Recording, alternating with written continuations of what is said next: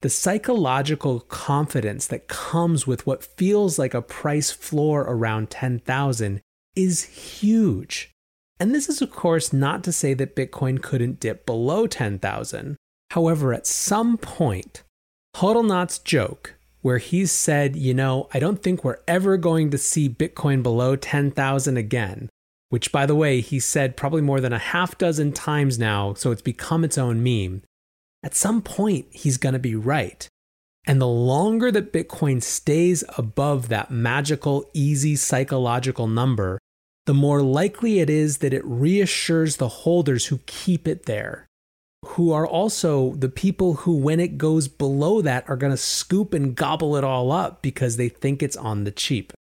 So this isn't just some other random number. I think that when it comes to market psychology, Bitcoin's longest run above 10,000 matters.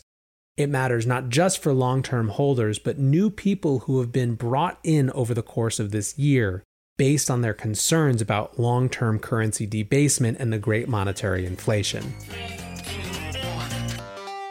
Welcome back to The Breakdown with me, NLW. It's a daily podcast on macro, Bitcoin, and the big picture power shifts remaking our world. The Breakdown is sponsored by Crypto.com, Bitstamp, and Nexo.io, and produced and distributed by CoinDesk. What's going on, guys? It is Monday, September 28th, and today we are talking about Bitcoin's record run above 10,000 and why it matters. First, however, let's do the brief. First up on the brief today, after 4 weeks of continuous losses, global stock markets are starting to turn around. This morning, stocks climbed in Europe and the US quickly followed suit. And interestingly, it was autos and banks that have led the charge. Banks especially have had an extremely difficult run of it coming off of the COVID-19 crisis. Now, obviously, there's a move, so there's a narrative, and the prevailing narrative seems to be that things got a little too bearish over the last few weeks. Mark Dowding, the chief investment officer at Blue Bay Asset Management, said, "It is hard to become too bearish. As we look into 2021, growth should be stronger, policy will stay supportive with further fiscal spending. A vaccine is also expected to be deployed and life to return closer to normal by the middle of next year." Echoing this idea that policy will remain supportive with further fiscal spending was Christine Lagarde from the ECB saying that the ECB stood ready to do what Europe needed when it came to further potential dislocations in markets. Alex Kruger had a very similar comment in a tweet over the weekend saying, "It's impossible to be bearish when we are coming out of the biggest recession in history. The world economy will roar in 2021.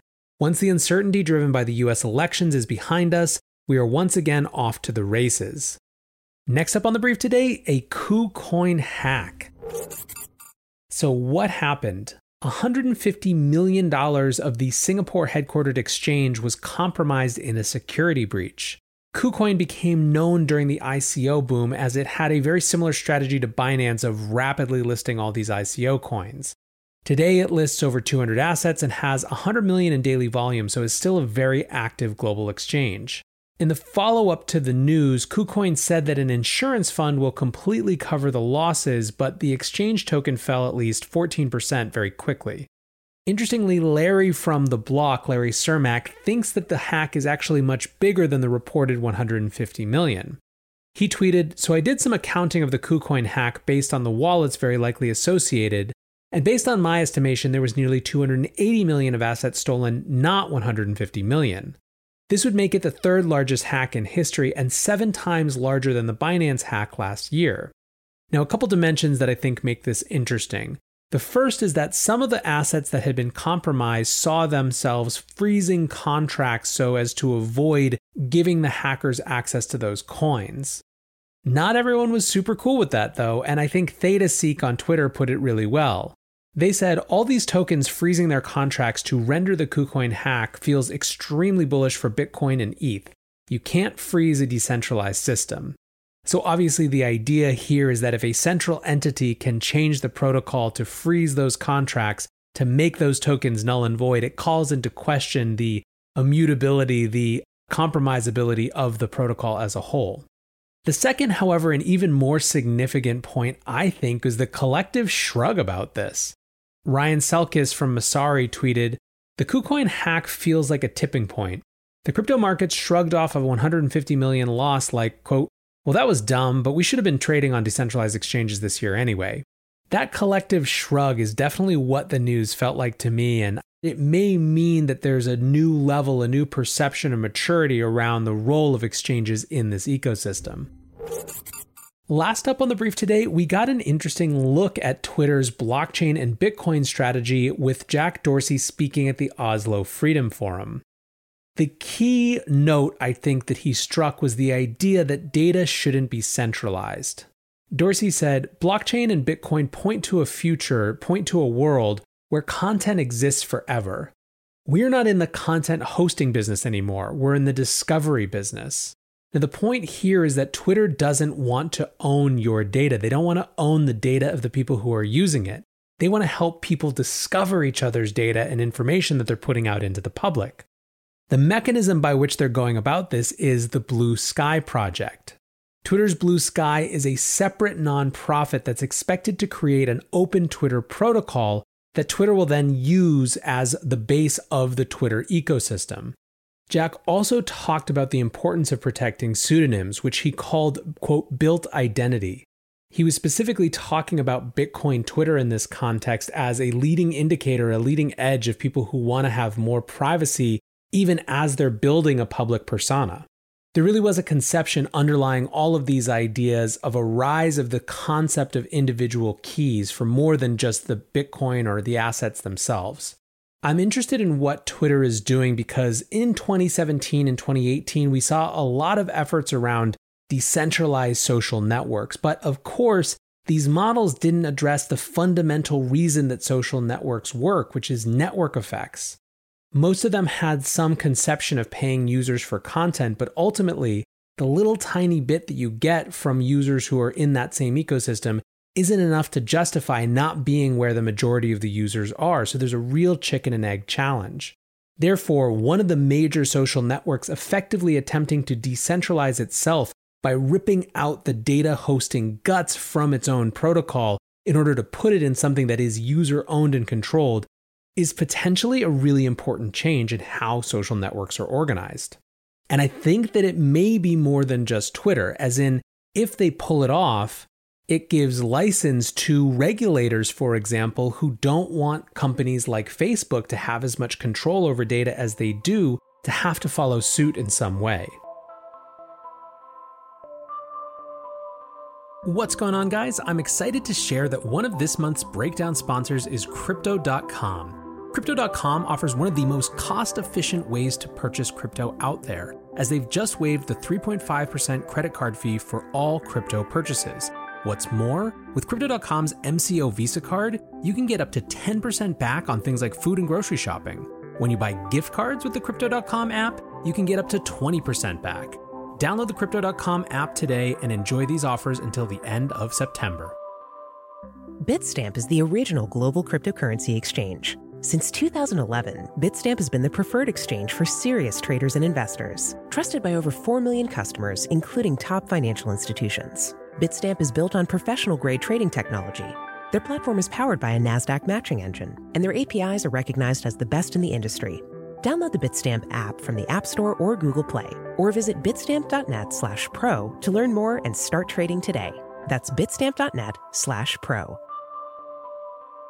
In this crisis, many investors aim to keep and grow their digital assets. Others seek to maximize the yield on their cash. Nexo allows you to achieve exactly these two goals. The company offers instant crypto credit lines against all major cryptocurrencies, with interest rates starting from only 5.9% APR. Nexo also lets you earn up to 10% annually on your fiat and digital assets. What's more, interest is paid out daily, and you can add or withdraw funds at any time. Get started at nexo.io. Let's look to our main conversation, and I'm going to kick it off with a tweet from Pomp over the weekend. Dear Bitcoin haters, Bitcoin has spent a record 63 days straight above 10,000 and is only showing signs of going higher. The market is proving your bearishness wrong. There is always time to capitulate and join the party. Smiley face, love, Pomp. So what happened here? Well, Bitcoin has now spent 64 days in a row above $10,000 per Bitcoin. The previous record was 62 days, which happened between December 1st, 2017 and January 31st, 2018. Obviously, Bitcoin hit its all-time high during that period, almost doubling to 20,000. It's also been far less volatile recently. According to Coinmetrics, the 120-day volatility has gone down 41% already in September. So why does this matter? First, let's address the major FUD you're likely hearing right now if you're noticing Bitcoin FUD, which is stock market correlation FUD.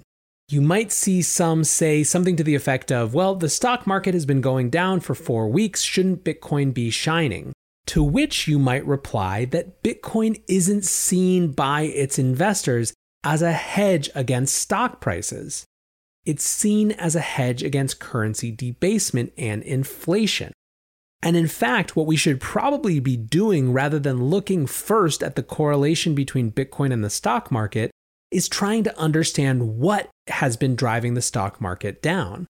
Over the last 4 weeks, the concerns that were driving the stock market down included 1, a sense of being overvalued, a sense that maybe the rally had gotten too hot. Well, obviously valuation concerns have nothing to do with Bitcoin. Bitcoin is not related except through shared underlying circumstances to individual asset prices. But a second concern that was driving the stock market down included a return of lockdown fears. We've seen the implementation of smaller scale lockdowns all over Europe and even one large scale secondary lockdown in Israel. And so it may be worth asking, what is a lockdown fear really in terms of economic implications? Lockdowns mean a dramatic shift away from consumption. They are a reduction of economic activity. Put differently, they are deflationary concerns.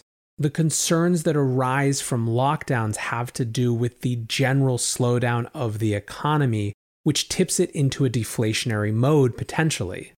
Now, of course, there is an inflationary other side potential to deflationary concerns, which is that central banks tend to be terrified of deflationary spirals. And so they go out of their way to pump a ton of money into the system whenever they have that fear.